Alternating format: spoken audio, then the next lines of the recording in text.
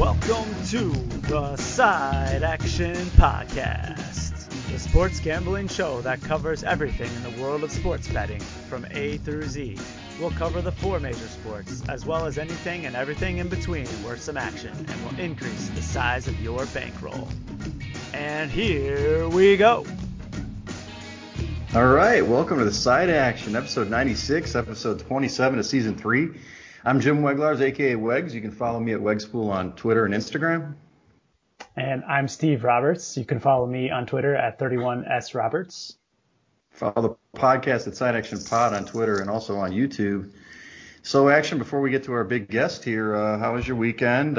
You've been faring pretty well, it looks like, over the weekend. We obviously did well as a team here, but you've been rolling some serious futures here. Yeah, I had a pretty good weekend in the books. Saturday was a little bit in the red, but made some back on Sunday with some of our picks. Michigan State came through with a big victory.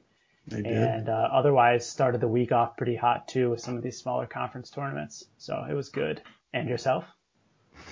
I've been getting back. I had a crazy week, as I mentioned last week, with a friend who was leaving town. She finally got out of town, so I wasn't partying all night like I did 3 times last week. Mm-hmm. I was able to sleep the whole night for once, so I feel a little bit better. But, other than that, obviously we've been doing really good the last 2 weeks in picks, so I'm really excited for our Vegas trip next week. So hopefully we can carry that over. Yeah, no doubt about that. That's awesome. Well, let's jump into it. We got a special guest here. We got Mr. Cola here. He is a new venture. He's been on the podcast. This is our 3rd year, right, Cola? Yeah. I think it's our 3rd year. This is my 4th appearance because I did one before NFL football in 2019 as well. So this guy, he's our 3rd time talking about college basketball. Yeah, our most regular visitor here. But we wanted to let you get an opportunity, as he's got a very cool backdrop, better than ours for sure. Yeah. To talk about his new venture called eFantasy. So I'll let you take over. Yes. So eFantasy, if I were to boil it down, is a new way to score fantasy football. If I'm taking just from a very high level view. So right now, regular fantasy football will be stats times a multiplier. You get fantasy football points. You take 2 teams. They play each other in that way, and you get a winner. So it's basically a math equation, if you want to say it that way. eFantasy football is completely different in that you take the actual plays that each one of the players played in the game. You take all of the plays for those players, and then there is a fantasy game that happens between the 2 teams. You kick off on 1st and 10 from the 25-yard line like a regular football game, and then you're just taking there's a computer code that matches the fantasy situation with the real plays and picks the play that is the most similar to that situation, executes it, and then it advances the game. Now you've got 2nd and whatever. Maybe if they gained 5 yards on the first play, it'll be 2nd and 5 from the 30-yard line, and the whole game will play out like that with no interaction or no input from anybody. It's just literally the computer code running through all of the plays, and you can actually then create kind of a tapestry of a game that you could view, that you could analyze, you can look back on. So it's really just a new way to experience fantasy football. And then there's a whole bunch of interesting and fun ways that you can then interact with that. And that's kind of what I did over the 2020 season, where we actually did a proof of concept season. Mm-hmm. And then, I can go into a whole bunch of iterations of how it can go down. But the way that I then am trying to pitch this is a new way that can be more inclusive for all kinds of fans. Because if we have a game where the teams are managed by other people other than ourselves, and instead we're just, kind of like picking teams that we want to win that week. So all of the drafting, the managing, all of that is done by others. And then the way that you play it is just by picking the teams that you think are going to win. And that could even be picking the teams that, you like Patrick Mahomes. You pick the team that has Patrick Mahomes, you root for them, and you can play a season that way. And you can actually play it then. People that love NFL football but maybe don't want to get into all of the time that it takes to know the players, draft the team, manage it from week to week, you can actually then participate and engage with fantasy football without actually knowing everything about it. You can just pick the teams. And one of the things I did with this proof of concept season was I had a bunch of fantasy analysts. Sigmund Bloom from Football Guys, who's my favorite analyst, actually played, which was really cool. John Daigle from Roto-World, now it's NBC Sports Edge. Chris Allen, a couple of really massive names in fantasy football played along. But then my mom was in the league as well, so she played with these fantasy football analysts, and my mom was actually able to play. You'll have to see. We're in week 4 right now over on YouTube. The eFantasy Football channel on YouTube is where the games are actually broadcast. And what I'm doing right now is going week by week and putting out a video that is kind of an animation of the game. So, I make these little fantasy football cartoons where you can actually watch the game that happened, week 1 through week 16. Right. I know that typically E in front of a word stands for electronic, like email, but I know in your case it might stand for something different. I think you touched on it. Can you elaborate? So the E actually stands for so many different things. If I'm going to pick one, obviously you can't just make it stand for everything, but I like with some of the marketing that I've done, like to make it stand for all kinds of things: experiential, evolution of fantasy football, electrifying fantasy football, and entertaining fantasy football, electrifying fantasy football. I can make this E. I've got a whole list of all the things that the E can stand for. But the one that I think is the most powerful is fantasy football for everyone. Everyone can play. It's an absolutely inclusive way to play with your kids, your spouse, your parents, your grandparents. It really doesn't matter. Anybody who loves NFL football can enjoy this, be entertained by it, and can be included in it. And if you look at how many people are NFL football fans, identify as NFL football fans, and then you look at how many players play fantasy football, it's an absolute chasm. We think of the fantasy football industry as a really thriving industry, and it is. It's making a lot of money. There's a lot of people that are involved. But there's a massive chasm between how many players are playing and how many people love the NFL. It's something like over 75% of people that love the NFL don't play fantasy football. So I really feel like this is a way that we could kind of bridge that gap a little bit and get people included that don't want to, take the time and don't want to, all of the barriers of entry to playing fantasy football. Mm-hmm. So I've seen the YouTube, animation part, but so what's the plan on getting people involved? Let's say if I wanted to do it with my buddies, or how does that work? How would we, or is there a plan for how you're rolling it out? Yeah, so I'm still developing the plan right now for 2021. I do want to make it a way that people can play. The way that it is right now is there are 6 teams that are managed by other people, and actually Steve managed one of the teams, and actually the bad guys, breaking news right now, the big reveal. But he actually managed that team throughout the season, which was really, really cool. That he would do that, and hopefully he had fun doing it. Yeah. It was a grind weekly, that's for sure. But the way that I see this is that those teams are the teams that everybody who's playing fantasy football is engaging and rooting for, and the rosters are set for all of those teams. And then what you would do is you would have a team of you and 5 other people. Mm-hmm. And again, this can be children, anyone can play it. Literally, if you can look at a team and be like, oh, I really like, Nick Chubb, that's the team I want to pick this week, or whatever it is. Mm-hmm. Or you can be, as detailed as how fantasy football gets. The way that this league was ran this year was that randomly each week someone got to pick first. They got to pick the team that they wanted to represent them, and then the second person got to pick any other team except for the one that got picked. And you would go all the way through, and you would have a team that everybody in your league had one team that they were rooting for, and so then you would be pitted against a particular, someone else in your league, and maybe you've got the bad guys versus Caterpillar Jones. So that's the game that really matters to you for that week. So you and your friends would have your own standings of what your record is, and then the standings and records in the playoff hunt for the 6 teams that everyone's watching then would be the same for everybody. I gotcha. And, I guess you were talking about bridging the gap, but how did you come up with this idea? When did I know it's probably been years in the making, so what was the impetus to get this thing started? I honestly have had this idea in my head for a very long time. I want to say probably 3 or 4 years ago. In 2018, I was actually on the treadmill. And I was listening to Sigmund Bloom speak with Paul Charchian, who is major in the fantasy football industry. He does guillotine leagues, so he's got his own spin-off of a really interesting game type. They were talking the whole podcast about different interesting game types, and I was sweating not from the working out, but from the what if they just say this thing that I've been talking about for such a long time.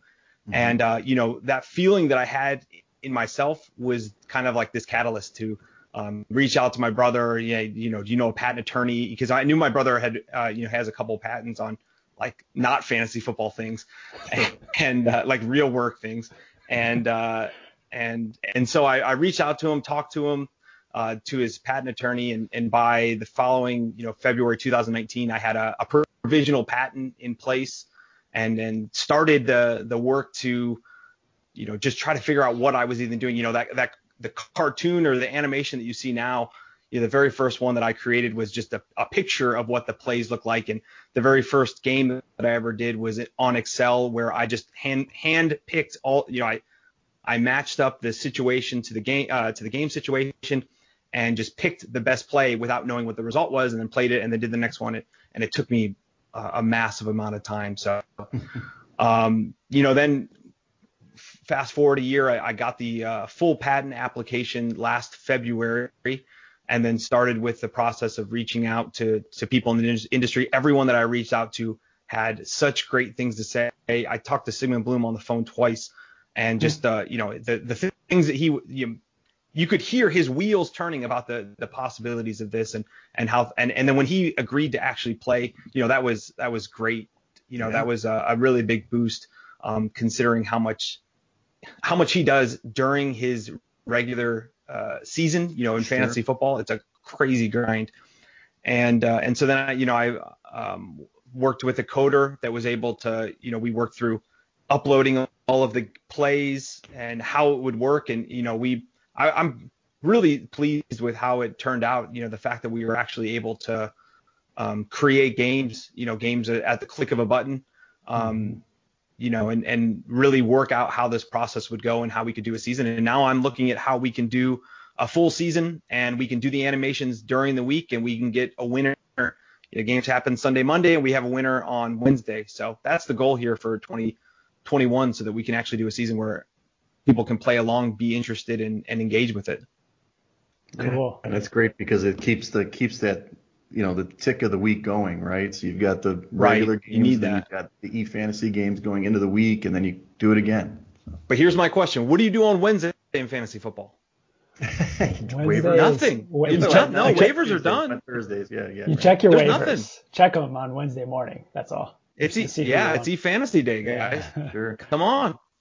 Well, you don't do anything on Wednesday. I, for one, I told you this in the past, I know personally, but the amount of thought and computer programming that went into this is just incredible. And I remember back to freshman year coding class, and you and I were sitting there, and I think it's impressive. So kudos to you. So I really enjoyed it as well. So I wrote most of all of the logic, mostly because I wanted that to be kind of bulletproof in the patent. So I wanted all of the logic to be there exactly so you could fully understand what I was talking about. And but my buddy Brian Bross, shout out, is the one that actually coded everything. We worked, I think we got together every Thursday night virtually, of course, because of everything that was going on.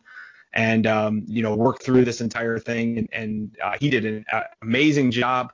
And, it turned out really, really good. And I love watching. I just put out some videos here today, actually, for week 4. And I tried to include in this week's videos where I showed actually what the fantasy situation was and then what the real play was. So you can see how similar these are, because it really is impressive when you've got a 3rd and 5 from the 30-yard line. This was actually from the video today. From Slime City versus the Hooray Heroes. 3rd and 5, 30-yard line, end of game. Matt Ryan has a 3rd and 5 from the 30-yard line, the exact same spot of the field, same situation. And then you get whatever happened. This particular play, you got a 12-yard completion, and so we got a first down. You're not talking about in regular fantasy football where you can get first downs and you score a touchdown by getting the ball, enough yards to get into the end zone.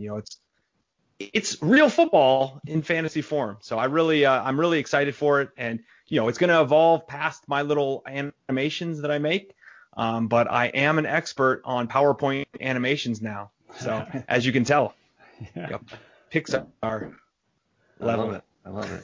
Well, tell us again where to find the videos now on YouTube, and then if you can tell us your Twitter handle that I like a lot.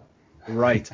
So you can find the videos on the eFantasy Football channel on YouTube. So they're uploaded every Wednesday for the new games. So eFantasy Football channel on YouTube. My logo looks something like this. My little football stitches fell off because I drink so much out of this, drink water out of this so much. And my handle on Twitter is @eFantasyShowman. So it's a little bit of a tip to the fact that I get in front of my camera and I announce a animated football game like it's the most important thing in the entire world, because to me it actually is the most important thing in the world, other than my 3 sleeping kids, my beautiful wife, my dog, I guess. But and then I also have a landing page, which is just eFantasy.football. That's simple. That's all it is. eFantasy.football. You can go in, leave your information if you want to know about the newest developments in the 2021 season. Excellent. Cool. We'll definitely provide those links in the show notes for those of you out there listening, and probably the YouTube upload as well. If you want to check out eFantasy, we'll have them right there for you.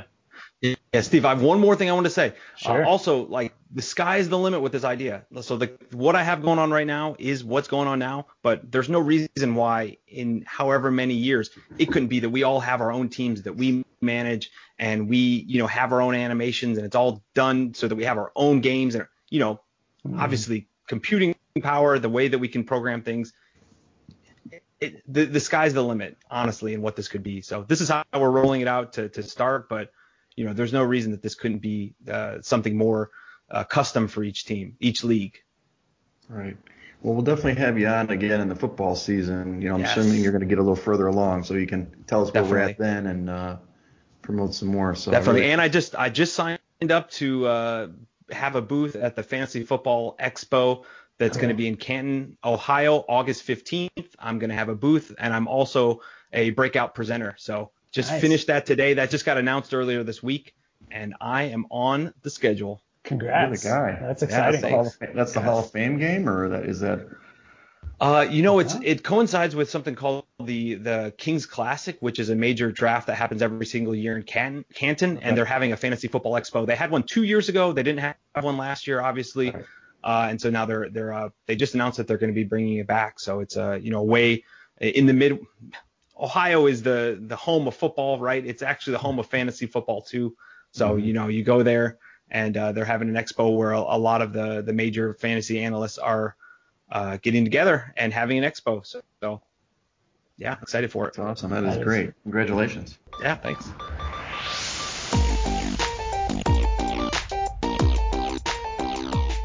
Well, let's transition to the rest of it. And Cole's going to stick on and give us his insights with college basketball. We've had him on before for the tournament, and so obviously this week is the big conference tournaments this weekend. But we're going to do kind of a little bit of a preview of the NCAA tournament, kind of in a global sense. We don't have the field yet as we tape on Thursday. This is the 11th, so Selection Sunday is on the 14th.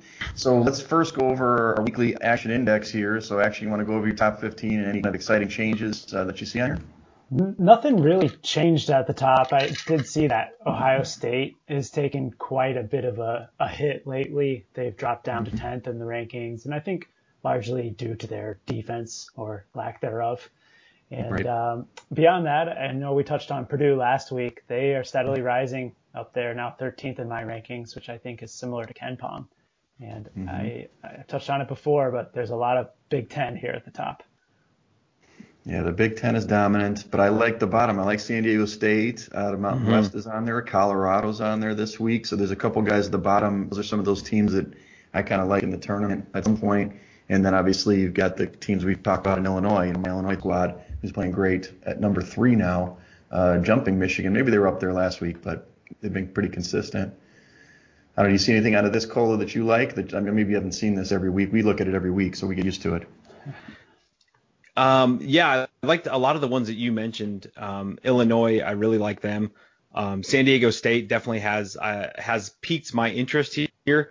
They're one of the most experienced teams in the nation. They play really tough defense and they run people off the 3-point line. Their opposing 3-point percentage is among the lowest in the nation, so I really like them. What you said about Ohio State, yeah, Ohio State does not have it right now. Their defense is weak and they're too small. Like if you look at the team, like their effective height on KenPom, it's abysmal. They just got dominated against Michigan. They've lost 4 games in a row. You know, it's the fact that they can still remain in the top 10 is almost like people saying, yeah, the Big Ten is really tough, but not necessarily. Like, it has to be. They have to have a better team. You know, they have to win some of these games, and 4 games where they were favored by KenPom. All 4 of those games, even against Michigan, they were favored from the KenPom projection. Even though that game closed 2.5 points for Michigan, that's not what you would find right now if you went on to KenPom. So, you know, a team to lose at home and then stay in the top 4, like that's incredible to me. And team to lose 4 games in a row and stay in the top 10. You know, it just seems like it's more like people saying how great the Big Ten is and not necessarily Ohio State. So I'm really, you know, down on Ohio State's long-term prospects of like Final Four. I just don't see it. For sure. Unless they got like the perfect plum draw of a team that doesn't have a really good teams that don't have great offenses or major inside presence. Like they would have to get a really, really favorable draw for me to think they could make the Final Four. For sure. One thing that I've wanted to point out before we move on from this is on the real KenPom, Wisconsin is at 10. And it's incredible. It's incredible. I just don't understand it. Any insight there? I honestly sat here today. I have KenPom here right behind my camera, so I'm looking at it right now. It makes no sense. They've lost 5 of 6 games. They haven't beat a really good team in like forever. They did beat Loyola Chicago, so that was way back in December 9th. You know, maybe they're getting some bonus points for that. It almost feels like the way that they play just kind of rigs the KenPom system with their very, very slow tempo. They have a very arduous pace, and that brings up their efficiency, but it's not resulting in wins. So yeah, that one I just don't understand at all. Mm-hmm. Yeah, sometimes it's accumulative from the season, you know, and that's all I can say. It's not like it's the last 3 weeks or 4 weeks or 5 weeks, which we kind of have to, you know, as pickers or whatever, as bettors, we have to know the trend. But I agree with you. I mean, they did play well against Iowa once Wieskamp got hurt, but they, you know, but that they were getting smoked before that. So right. I would like to point out the Action Index has Wisconsin at 25. So. Oh, KenPom action. Yeah. Well, but KenPom they're 10th. So I know. Yeah, it's crazy. Well, let's go over last week's. You know, we always like to toot our own horn, Colo. This is our second week in a row we've dominated. So this is we went 7-2 last week. We were red hot even with the Friday day action, I should say. St. Louis came through for you. Action, of course, they lost on Saturday, so hopefully they're out of the tournament. Then your trees, the Sycamores, came through for us. You know, they covered the 5 points against Evansville. And then your Boilers, I mean, boiler up, man. This team is balling. We could talk a little bit more about them in a minute, but they beat down Indiana and covered for us as well. The other one that covered Illinois, we already mentioned. Memphis did cover. That was one of my darling picks. I thought they could have won that game. They kind of almost got to overtime there in a bank shot. Yeah, and then Baylor did. Yeah, the bank. And then the Baylor flexed their muscles, and you mentioned Michigan State. The 2 ones we missed, Iowa, you know, we just mentioned that. Well, they didn't cover that's right, because Wieskamp, right? Yep. And then West Virginia, you know, my West Virginia jersey I'm going to burn after losing to Oklahoma State twice. Yeah, that's right. 2 in a row. Cunningham and the Cowboys got him again today in the tournament. So. Yeah. I mean, that guy's really good, but I do still like my Mountaineers. They're a good ball club, but not against Oklahoma State. Is that one of the most incredible results? The fact that Oklahoma State beat West Virginia without Cunningham? Yeah. That's. I mean, That's I don't know how they did that. It just, I mean, that when we were talking about teams that like have really perked, I mean, they have to be one that is just making everyone look. Let's take a second look at them. I'm really interested to see how they play tomorrow against Baylor. You know, that's if they beat Baylor, I mean, you got to really, they're going to be shooting up boards, even though they're not shooting up KenPom. I mean, they're in the 30s still. But, yeah, it's kind of interesting. I was mentioning to Action before the podcast that it's acting like a little bit of like Syracuse with Carmelo Anthony or something. Great score, and then the rest of the team's good complementary wise. They just needed that push. We'll see. And the Big 12 is such a good league, so they're going to be ready for the tournament. Right. We'll find out. So we don't really have the spots this week since it's such an interesting week with the tournament, the different conference tournaments kind of happening in real time. But I know Action's got a lot of futures on here. But stop me when you want to do this. We'll start off with your ACC since you already got a future on this team. So some of these highlighted teams, obviously North Carolina last night whooped up on their competition last night. But you like Georgia Tech, and they have been playing great. They're rising up the ranks in KenPom. Yeah, I played a little bit on Georgia Tech pre-tournament, and this one at 20-1. Just thinking that there's some value on that side of the bracket with their expected opponents, and just like that, Miami beat Clemson, and then the Yellow Jackets beat Miami this morning. So they'll move on to face Virginia in the next round. And I did see that the scoring guard Alvarez, I think is his name, picked up a little injury today in the first half, but he returned to lead them to victory over the Canes, and they'll take on Virginia tomorrow. Right. One of the disappointments, and we've got Cola with his jersey over here for the YouTube watchers, he was wearing his Duke jersey until apparently the game got canceled because of one COVID test, which is a bummer. They had a couple wins to get to today. They're supposed to play Florida State. So sorry, Cola. I was wearing it because of that information. So just out of curiosity, were you liking the Blue Devils against the Florida State Seminoles today with that number +4? No. Oh, okay. No. I mean, I like Control-Alt-Deleted this season like a long time ago. I opted out of that season at the same time their star player did. I love Duke. I really do. But, I can tell it I like it is. When I was on in 2019, I told you guys that Zion was not going to make the Final Four as badly as I wanted him to because of three-point shooting. So, I love Duke, but I got to be real. Mm-hmm. He's a realist. One other spot I'm looking for tomorrow, assuming that North Carolina gets by Virginia Tech tonight, I am already lining up North Carolina as an underdog against Florida State tomorrow in the semifinals. I think that their interior rebounding has been phenomenal the last couple of games, and I think they'll give the Seminoles a run for their money. Yeah, they can shoot the basketball. That team, I mean, they had 25 offensive rebounds last night or something like that. They have so much length. They're just playing volleyball on the rim and the backboard. I agree. I mean, that Florida State team is pretty strong too, but they seem to be they haven't been the same since their COVID pause. It's definitely a different team.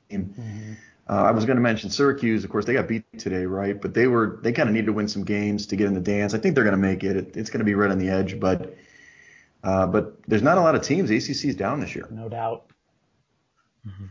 Now, do we like any of these teams, in the tournament itself? You like Georgia Tech to make a run in the tournament itself, or you North Carolina, or is this just kind of a stay away league for you guys? Cola, I'll defer to you. I am right now. I don't see anything. I think that the way that Virginia plays, they can always catch a team or make a bit of a run. Just any time that a team plays such a strong defensive and difficult defense to penetrate, you're going to be able to catch teams that haven't seen that before. But I don't think that anybody in this league is really somebody that I'm excited to put a dark horse, Elite Eight or Final Four or anything like that. Nope. I'll concur with that. I don't think any of these teams really have the moxie to make it far. I mean, Florida State always surprises teams, it seems, in the tournament.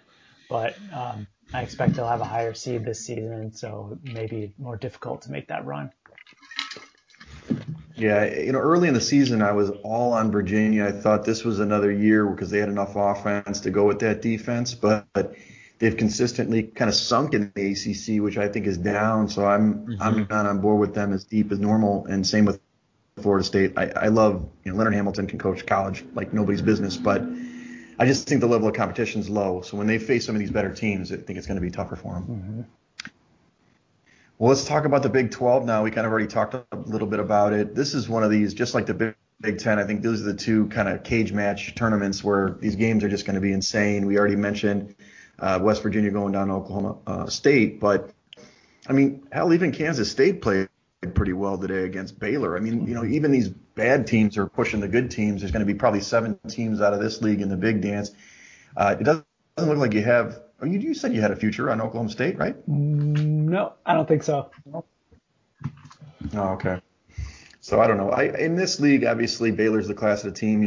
Cola, if you haven't been listening all season, Steve has been, winning a lot of money with Baylor, but I've gotten him a couple times of late, pushing against Baylor because they covered the first 17 games of the season. Yeah. Wow, that's incredible. I actually jumped in on them in the second half today. They're winning by like a bucket and laid the points in the second half, which did not come through. Kansas State nipped them. Mm-hmm. I mean, the big fade, as I kind of mentioned via the earlier before the podcast, was Kansas's big man is out for this tournament with COVID. So we'll see. Should be back, I hope, next week when they play the big tournament. But I kind of like the way they were playing on the stretch. Especially, I mean, it was at home a lot, but I mean, I'm assuming you guys like Baylor deep in the tournament itself, the big dance. So are there any other teams? I mean, I'm a West Virginia guy, but are there any other teams that you like besides this Oklahoma State team we've talked about? I think that Oklahoma is another dark horse, assuming that they're going to get into the tournament. I'm not sure that they're solidly in the field, but I would imagine that they have a good case. And they played some good basketball this year. They have a scorer in their own right, and Brady Manick on the inside as well. And Oklahoma and Coach Lon Kruger usually come to play in the NCAA tournament. So I'll be looking at them in probably an 8-9, 7-10 type of matchup. Yeah. What about you, Cole? Anybody you like? I mean, we talked a little bit about Oklahoma State, and I'm really interested to see what they're going to do against Baylor. I mean, if they hold tight with Baylor, I think that they're going to be projected to get a decent seed, and people are going to be really excited to, kind of mirror this team. We talked about Carmelo Anthony, but a lot of times these teams don't end up being like Carmelo Anthony. They are more like the Michael Beasleys or Kevin Durant's. When you're held by one star, it's a lot harder to make those big runs. But that's what really perked me up about them beating West Virginia without Cunningham, because if they have enough of a supporting cast to be able to overcome a 10.5 point underdog role without their star player, that was a surprise. It makes me think that maybe they do have enough of a supporting cast to make a deep run. For sure. Yeah. The other thing I wanted to just say, I know you said, yeah, of course, Baylor. We all love Baylor, and I do really, really like Baylor. One thing that I found really, really interesting when I was digging into some of the KenPom numbers is that if you look at the top 20 teams or so at KenPom, none of them really stand out as a defense that creates a lot of turnovers. It's really, really interesting. You see a lot of the blue color when it comes to turnover creation. And I thought that was really interesting that Baylor is number 3 in the nation. So you see a lot of these defenses that are the really high efficiency defenses on KenPoms. They're more of a pack it in, play really strong defense, have a low effective field goal percentage, but you're not seeing the ones that, run and jump the way that a lot of defenses that cause the havoc are set up to do. But Baylor does have that. Another thing that you're not seeing some of the best teams do is shoot really high percentage 3-point. And, right.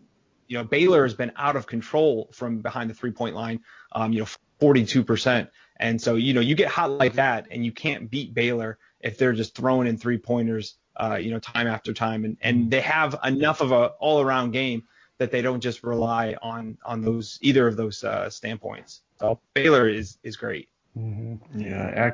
Action loves the guards, and guards usually win in the tournament. I will say with the defense, pre-COVID, this team was, top 5 in both categories. They've kind of faded in some of the metrics for defense. So I'm just, like we saw them get well. What day was that? Sunday or maybe Saturday? They had a get well game, but today's scared me a little bit. But let's see how they play against the better teams, like you said, Oklahoma State, and then maybe they can roll it right in. They're definitely going to be a 1 seed, and we'll see their draw. Can I make one more? Oh, sorry. I was just going to add on to Baylor. The one thing that concerns me is their offensive rebounding that they allow their opponents. They're near the bottom of Division I, 282nd ranked, giving up 31% of offensive rebounds. So that is something that could definitely come back to bite them in the tournament. Mm-hmm. They snatch the ball from them so much they don't even take that many shots, though, you know. Anyway, I was just going to make a big picture comment about the metrics. Fundamentally, if you just think theoretically, the metrics on KenPom this year are not as they're not as correct as they have been in years past. Sure. How many times in these conversations have we already talked about COVID pauses, players being out, missed games, long absences, like all of these things really affect the teams, and the computers can't know these things when they're adjusting for, you look at the spread with Ayo Dosunmu and without it adjusts when he didn't play against Michigan, even though they still beat Michigan. Mm-hmm.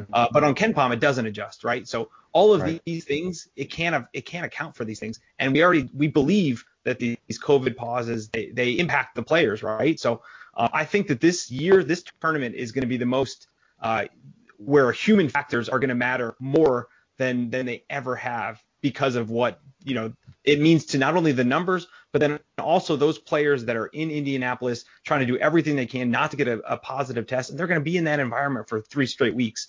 I mean, think about, like, I'm just saying, like, it's hard to predict, but to think that there are going to be some weird results in the tournament, it seems like it's a certainty, more than normal. Mm-hmm. Right. Agreed.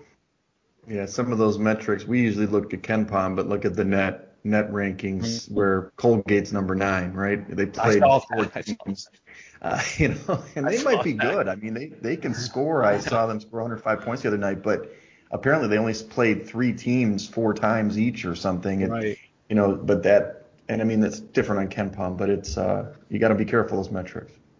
Yeah, I looked up the net today and I was like, huh? Like, what? Am I missing something? But anyway, a good point. Let's go to the Big East now. The Big East, obviously, I think it's a little bit down. I don't think they're going to have that many teams, but there are a couple great, really good teams.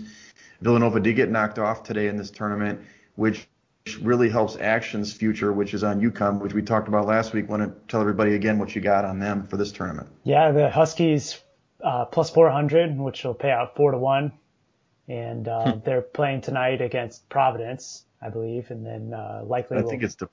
Yeah. You're right. My bad. DePaul. Upset there. Oh yeah. I mean, walk over. And then the big game in this tournament is going to be UConn and Creighton tomorrow. Likely is going to decide who will win this championship. Well, what do you think about Creighton? To be honest, they had some issues of their own with Zagorowski being out with an injury for the better part of a month. They were flying before that injury, and ever since his return, they just haven't quite been the same team. And now, as many of you probably know, their coach is in the hot seat for some comments that got him suspended last weekend. So I think there's a lot of turmoil in this locker room, and I'll be looking to fade them at every turn that I can. Yeah, a month ago I was all over them. I mean, we predicted the Villanova upset, or maybe it was an upset, but they covered against Villanova at home, and then they obviously got beat down. That was the week of the McDermott stuff that was happening. And with Villanova, it's just sad because they were playing really good basketball. I was kind of turning into them, and then with Gillespie getting hurt, they obviously are going to be damaged down. I mean, they'll make the tournament, but they're going to be an early out in the big tournament, I think, too. So, this whole division, besides UConn might be the only guys that might make Sweet 16 out of this group from what I can see right now. Yeah. I think the opening round spread for Villanova is going to be fascinating. I mean, the seed line certainly will be interesting, but you could see them open up as like an underdog, as a 5 or a 4 seed in the NCAA tournament.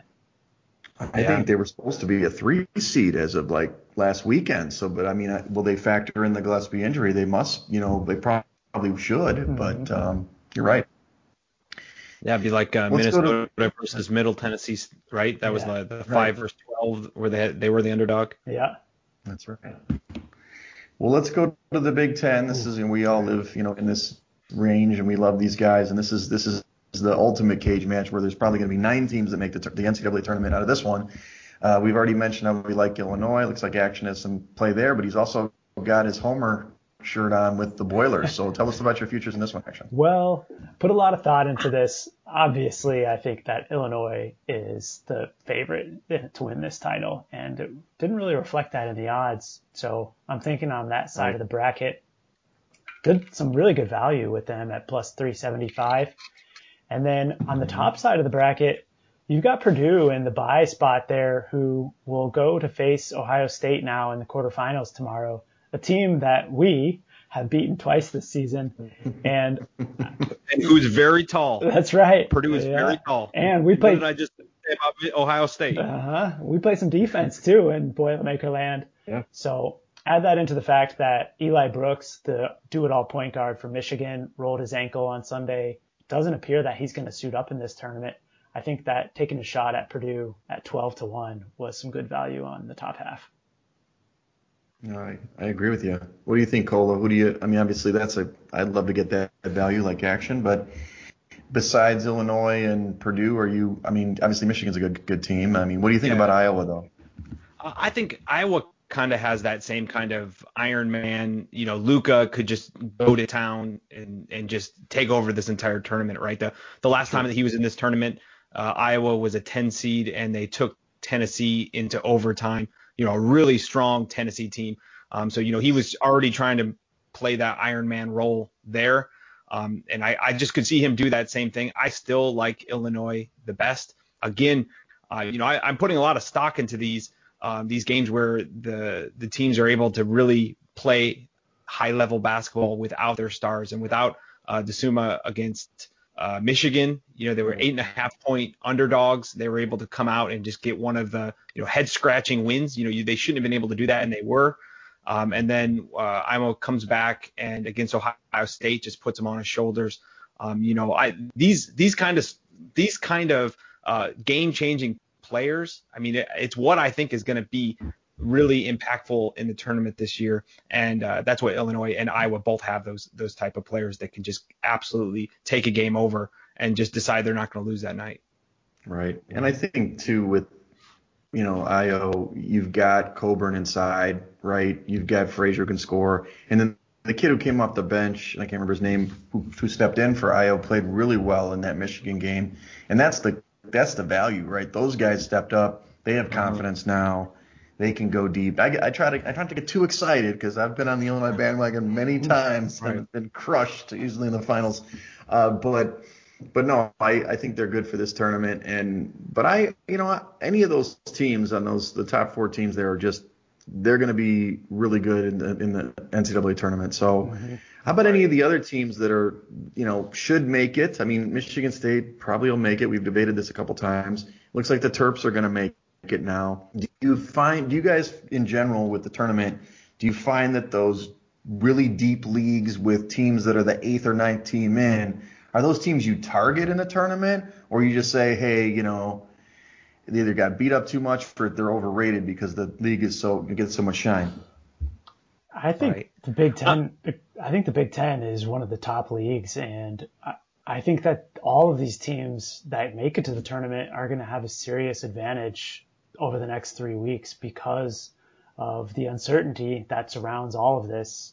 These are the teams they're in Indianapolis now today, March 11, and presumably are going to be in the same hotel room for the next month. So I personally am going to be looking at putting Big Ten teams far in my bracket across the board, for the most part, save Ohio State probably, and Wisconsin. But I think, even like down to Maryland, this is a team that has a lot of moxie, and I expect that they could make a run. I could see Sparty making a run too if Aaron Henry gets hot. Absolutely. Yeah, I definitely agree with that take. The other thing that's going to be really interesting, again, we're talking about a tournament that's going to be unlike any other tournament, and that's the seeding. So some of the things that would impact where a team is going to go, that's geographical, just doesn't even matter. They're going to be straight seeding this, but they're also going to be trying to keep all of these Big Ten teams away from each other so that they're not playing There was only 4 games in the Big Ten that were canceled due to COVID. And, so the amount of time that you played another opponent impacts where you can play and how soon you can play another team. So you're going to see this really help the Big Ten in that they're going to be spread out around the bracket. And you just know that, Iowa and Illinois are probably not going to be in the same bracket they're not going to be in the same bracket as Michigan. And, they're going to have to somehow spread out Purdue and Ohio State and all of these teams. There's only 4 regions, to spread these teams out. So I think it really helps that you have so many Big Ten teams and that geography has nothing to do with where they're going to get placed. It's all about keeping them separated. Mm-hmm.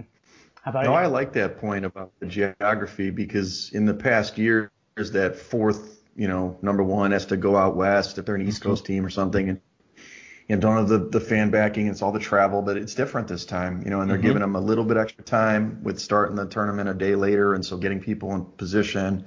Right. It will be fascinating. It's going to be amazing.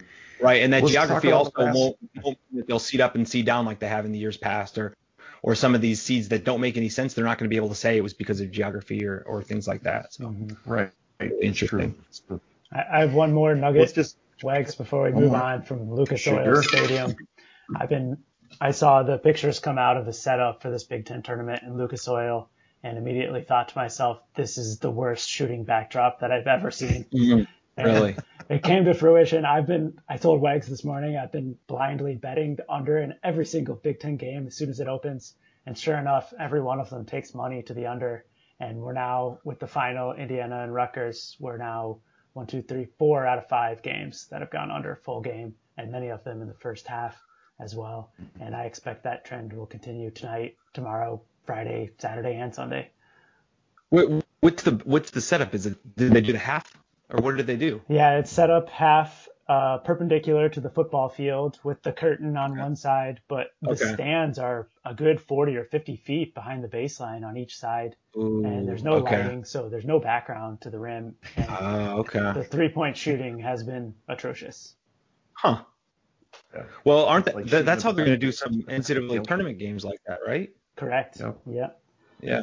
That's usually how the Final Four is. That first half of the Final Four is usually abysmal shooting, unless the team is just, incredible. But you just have this whole clang fest, and that's what you're probably seeing right now. I haven't been able to see a lot of the games yet, but yeah, it's those big venues. They never work quite right. Mm-hmm. In fact, for the tournament, I believe they're going to set up 2 courts on either side of the curtain, not to play simultaneously, but I imagine to do like offset, similar to the NBA in the bubble. Right. It's like the rec center in college. You got the 2 games, the ball.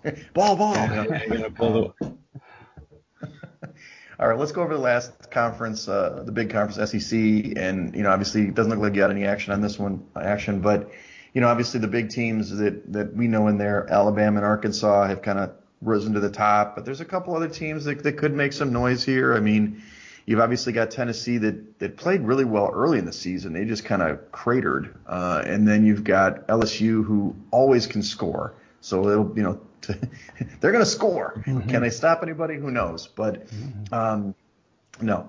But I like Arkansas this conference. I've been saying that for about a month and a half now. Alabama obviously has been really good, but I just think Musselman's got his team playing really well. I like them in the NCAA tournament, and I would like them. I don't know what. I'm sure they're a little bit of plus money. I'd like them in this tournament. Yeah, I think I read plus 300 before the tournament, 350. Alabama and Arkansas were right neck and neck.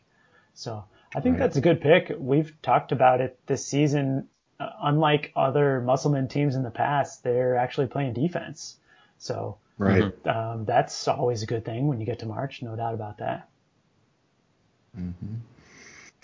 And how do you think this league will fare besides those top 2 teams? You got any other teams that you think might do anything in the tournament, or you just kind of like an ACC situation where it's not as good as, without Kentucky, it's kind of weird that not have Kentucky, and obviously Auburn was ineligible anyway. Mm-hmm. It's just and Florida isn't that great this year. It's kind of a different year for the SEC. Yeah, I'm really down on everyone, even Florida. I think the only 2 teams I'll be looking to advance might be Arkansas and Alabama. All right. Any thoughts, Cola? He's like, I don't care about the SEC. Yeah, I mean, I don't have anything in particular. I will definitely be looking for some matchups that make any sense, because I do think that we're going to be seeing some weird outcomes. So these weird outcomes have to come from somewhere, right? So there are going to be some teams that we don't expect to knock off and make a deep run when you didn't think they were going to. So no one offhand jumps out for me other than those top two, but seeing what the matchups are and how the teams play, I could see, someone like, I'm not even going to throw a name out, but I could see it, but I just don't have anyone that really jumps out other than Arkansas and Alabama. I will add, you touched on LSU. They are on number one on my fade list. I think there's probably a 90% chance I'm going to pick against them in the first round. Right. Now, I didn't know if that was the end of the conferences that you're going to go through. I didn't know if you were going to touch on and talk at all about Gonzaga. Well, we'll talk about them for sure. I want to touch on these last two. I forgot that we have two more on here, but they're smaller, mainly because Colorado State is on one. Yeah, put that but we already talked about the Mountain West a little bit with San Diego State. I love them for the tournament. I love them for this tournament. My alma mater, Colorado State, has to win. I think they're going to get in, but we'll see. They got to play probably Utah State, and that'll be the big game for them to win. Boise's in that bubble as well. So there's a lot of bubble teams in these two conferences here in the American. So I don't know. You guys don't have to weigh in on Colorado State or those guys, but you guys do like the Aztecs. You think they're a pretty good squad to get deep? I do think that they're set up. They've been just on a tear recently. They're experienced. They, like I said before, they play really tough, efficient defense across the board. A lot of these efficient defenses are because of their effective field goal percentage, but they also do the offensive rebounding or avoiding their opponents from getting offensive rebounds. They also turn people over. So if you look across the board, you're not seeing a lot of really well-rounded defensive teams. It's more that they have a really slow tempo and they limit, the effective field goal percentage. But, creating the turnovers and then also limiting offensive rebounds is something that the Aztecs really do well, and they don't get hurt by opposing 3 points. They're the 3-point shots. They run the other team off the 3-point line. And so I like the way that they play. I like the way that they're set up. Mm-hmm. Right. I like Colorado State, and I didn't tell you this, Wags, but I was interested in looking at playing them on the futures in this tournament because I think they're very live to get to the championship, and we've already seen them beat San Diego State once this year. So instead of playing them pre-tournament, though, this is another one where I was eyeing up a mechanical parlay where I'm likely going to put one unit on Colorado State tonight to win on the money line and then just take those winnings and roll them over every day and hope that I can beat out those plus 500 odds.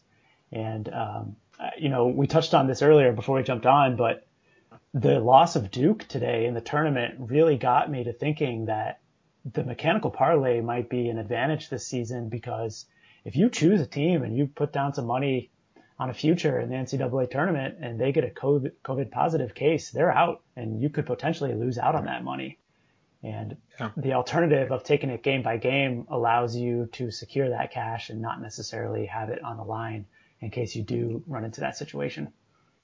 Right. I will say to that, Matt Norlander and Gary Parrish did an emergency pod today to talk about this particular Duke incident.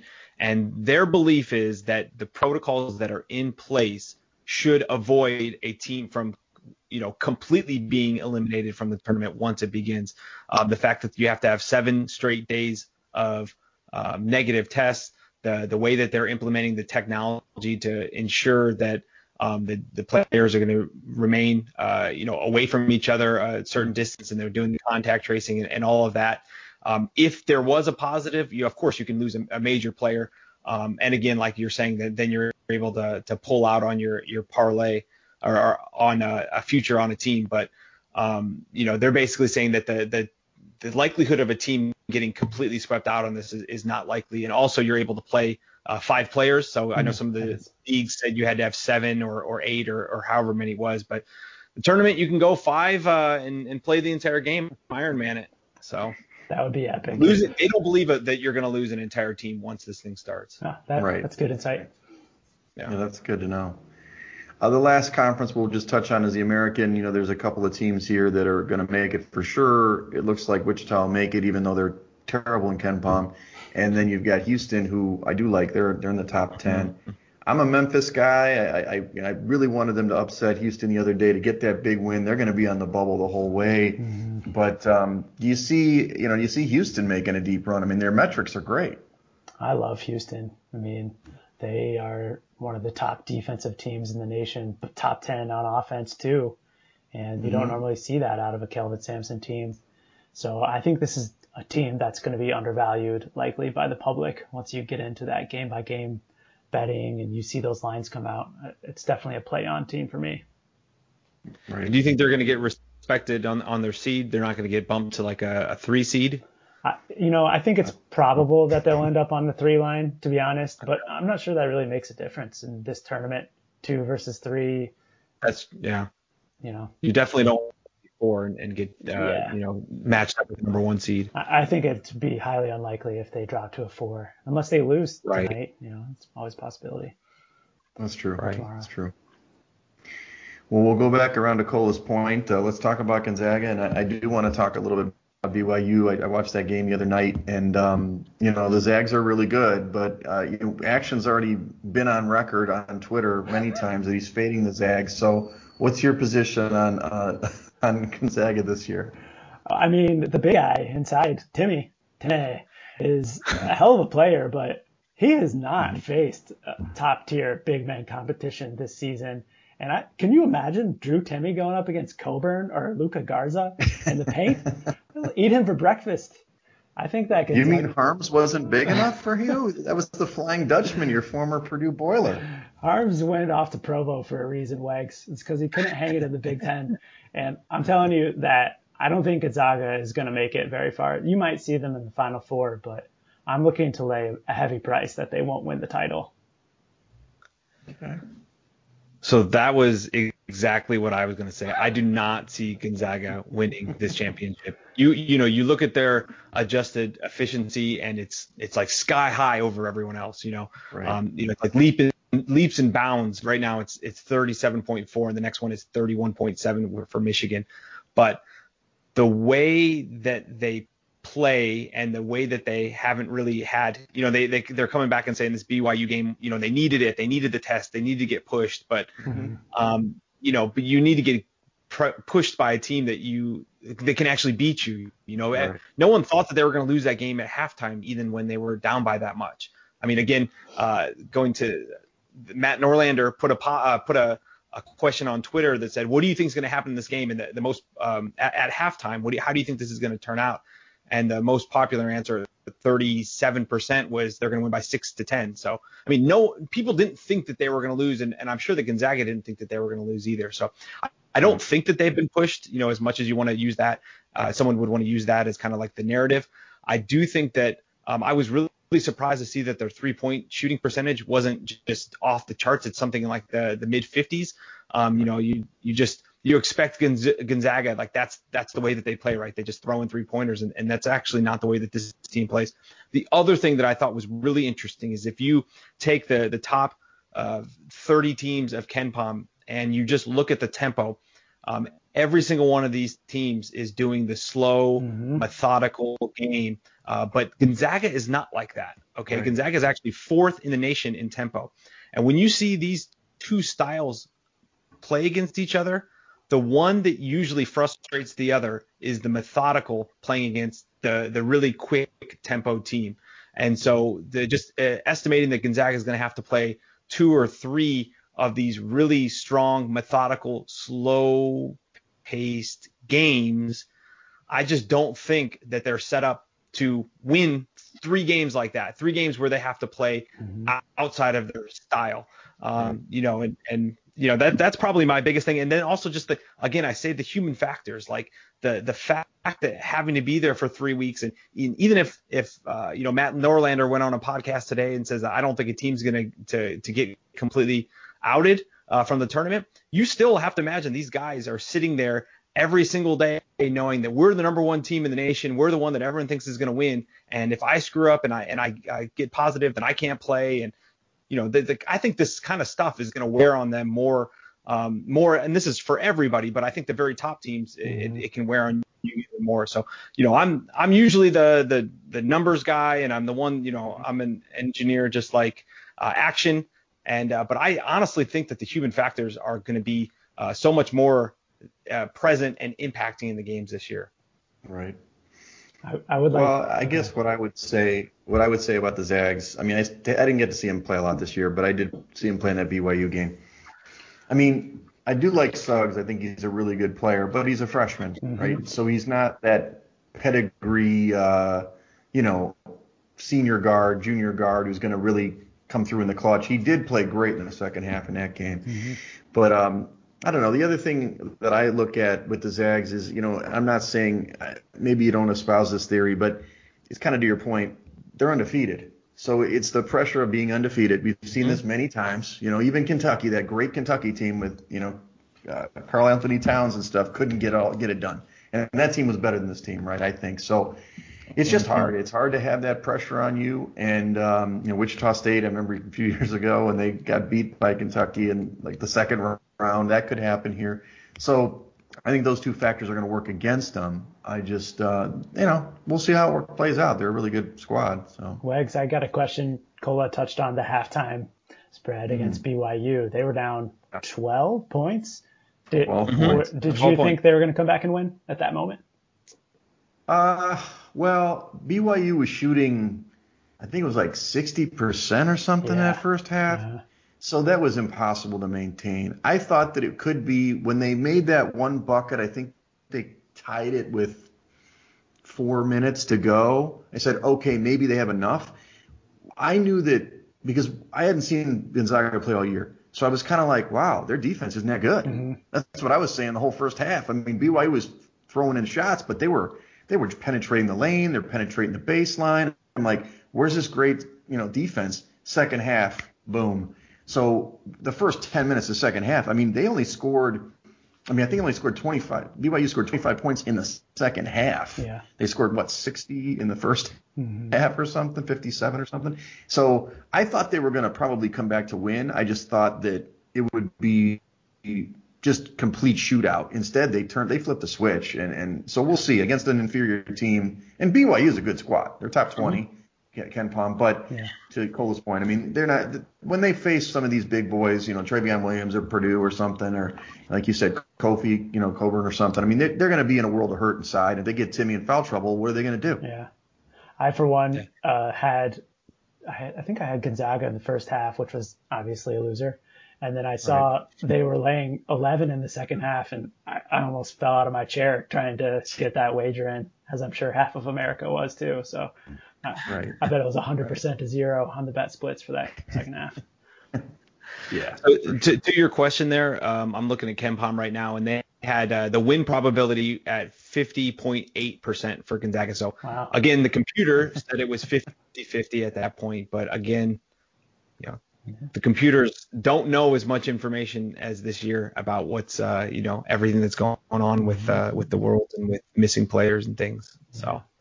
They do have a couple of good wins. Auburn, West Virginia, Kansas, and Iowa all come to mind. But, I mentioned Garza. I think Iowa had the complete wrong game plan. Trying to run with Gonzaga is not the way to beat them, to your point. When Iowa's defense is not great. Yeah. So, I mean, and that was early. And again, we talked about it last week on the podcast. Besides on Monday or Tuesday when they played BYU, they hadn't played anybody good for weeks. It's just – besides BYU since December, and it's not their fault, it's their league, but this is what happens every year. No doubt. Right. And they have the longest wait to actually play another game. True. And I feel like this has always affected them. They've moved their game back a little bit. It used to be the Sunday that every other major conference would end their regular season. That's when Gonzaga would play those games, and Wichita State, they would have those time slots to play theirs, but still they have a long way until they play their next game. Sure. Good point. All right. Well, let's wrap up the episode with the big Vegas update. We're going in a week. A week from now, we'll be there, hopefully winning money. Action injured his dice finger. I don't know what's going on. No. I need to. I forgot to tell my story. Call in a specialist. So, oh my! I was reaching in the bathroom the other day to grab some scissors, and my hand got sliced on a razor blade. I don't know if you guys can see it. Can you see it, America? Not really, but this is tragedy. I mean, we have the last 2 times I've been there with Action. I don't know if you know this story, Cola. The first time I went to Vegas, really for real, being down on the Strip with my first night, this guy rolls for an hour and a half and wins, 10, 11 G's at the craps table. I was like, this is amazing. I love Vegas. And then the next time we went back a year later, it was during COVID. I happened to be distracted. Big mistake on my part. Action's texting me, hey, I'm on a heater. 2 hours at the table, winning 19 G's. I mean, this guy can roll the bones, baby. They're definitely epic nights, and that's incredible. I can't imagine that'll ever happen again, Wegs, but we'll certainly try. How about Wednesday? How about March 17th or 18th? Either day. I gotta stick my hand in a bucket of Vaseline and get it cleaned up here. Yeah. So anyway, we got 4 guys strong going down to the desert on Wednesday through Saturday, but we're going to be at Stadium Swim on Friday at noon Pacific time, I guess it is, till 5 to watch those tournament games on the opening day, which is going to be super exciting. We decided to kind of figure out what we're going to do on Saturday, but if you're in the area, we have so many listeners. If you're, hit us up on Twitter or whatever, we'd love to see you, meet us out there. And obviously everybody would like to see Action get hot on the tables again. But I'm looking forward to putting down some big wagers out there. Oh, yeah. Can't wait. It's going to be awesome. Maybe Cola will join us next year. Exactly. Yeah, maybe. To get his Final Four cozy. I've got my koozie. I was at the most recent college basketball game, so that's right. I was commemorating it with my koozie. Awesome. Minneapolis. So proof that they actually did play this tournament a couple of years ago. Yeah, it's certainly going to be a celebration bigger than I can ever remember for college basketball. After we lost the tournament last year, I think all of us are just ready and waiting for this thing to kick off. Absolutely. To put in context how long ago that was, I touched down in Minneapolis for the Final Four. I went to my brother-in-law's house, and we just had a small gathering for gender reveal for my 3rd child. My parents were there as well. So a girl, 3rd girl, very exciting news. And so now that baby is 18 months old. It's like, that's how long it's been since we've had a tournament, is that I went from gender reveal to 18-month-old baby girl, and we had no other basketball. So that's crazy to think about. That is crazy. That's crazy. Well, Cola, one more time, why don't you tell us about the eFantasy YouTube channel and then where to find you on Twitter? On YouTube, eFantasy Football is the name of the channel. You can search hashtag eFantasyFootball to find it. On Twitter, at eFantasyShowman. Also, landing page, eFantasy.football. Check us out. The games are up. You can see what we're talking about. Every single week I do a little bit different tweak of what the game will look like. Just trying to see how we're going to do 2021. Thank you guys so much for having me. I love talking college basketball. I really appreciate you giving me the chance to talk about eFantasy football. And I'm very much wish I could go to Las Vegas with you guys, because that is going to be a banger. Well, we'll be back. We also go to the opening week of the NFL season. You're welcome to do it. We're trying to do a big thing for that this year too. You guys need to draft a team in the FFPC. I'm going to be there. I'll be there because I won my way back. Won my league, won 7 Gs on my fantasy football league that I drafted last year in Vegas. So you guys need to draft a team. Come on. All right, let's do it. Well, let's do it. Thanks for coming on. That was a great experience and introducing our listenership to eFantasy football. That was awesome. And we look forward to having you back on future episodes. That's right. Thanks, guys. Well, thanks, Cola. And follow us at Side Action Pod on Twitter and also on YouTube. And then follow me at Wegspool on Twitter and Instagram. And follow me on Twitter at 31sroberts. All right, everybody. It's tournament time. Let's get it. That's a wrap for this episode of the Side Action Podcast. We appreciate all of your listens and thank you for joining us. We'll see you all again next week on Thursday for some more hot picks and side action.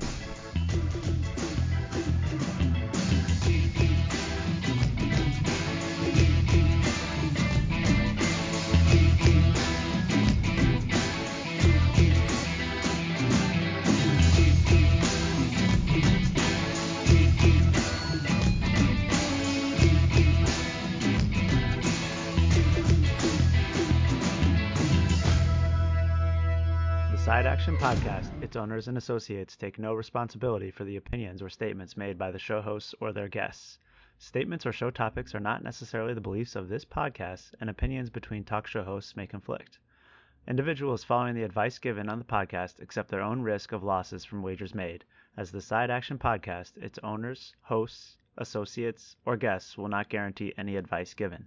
The opinions and advice given on the Side Action Podcast is for entertainment purposes only. Gambling problem? Call 1-800-GAMBLER. Intro and outro and transition music credits. Song titles Jerry 5 and District 4 by Kevin MacLeod at incompetech.org. Licensed under Creative Commons Attribution 3.0. creativecommons.org/licenses/by 3.0.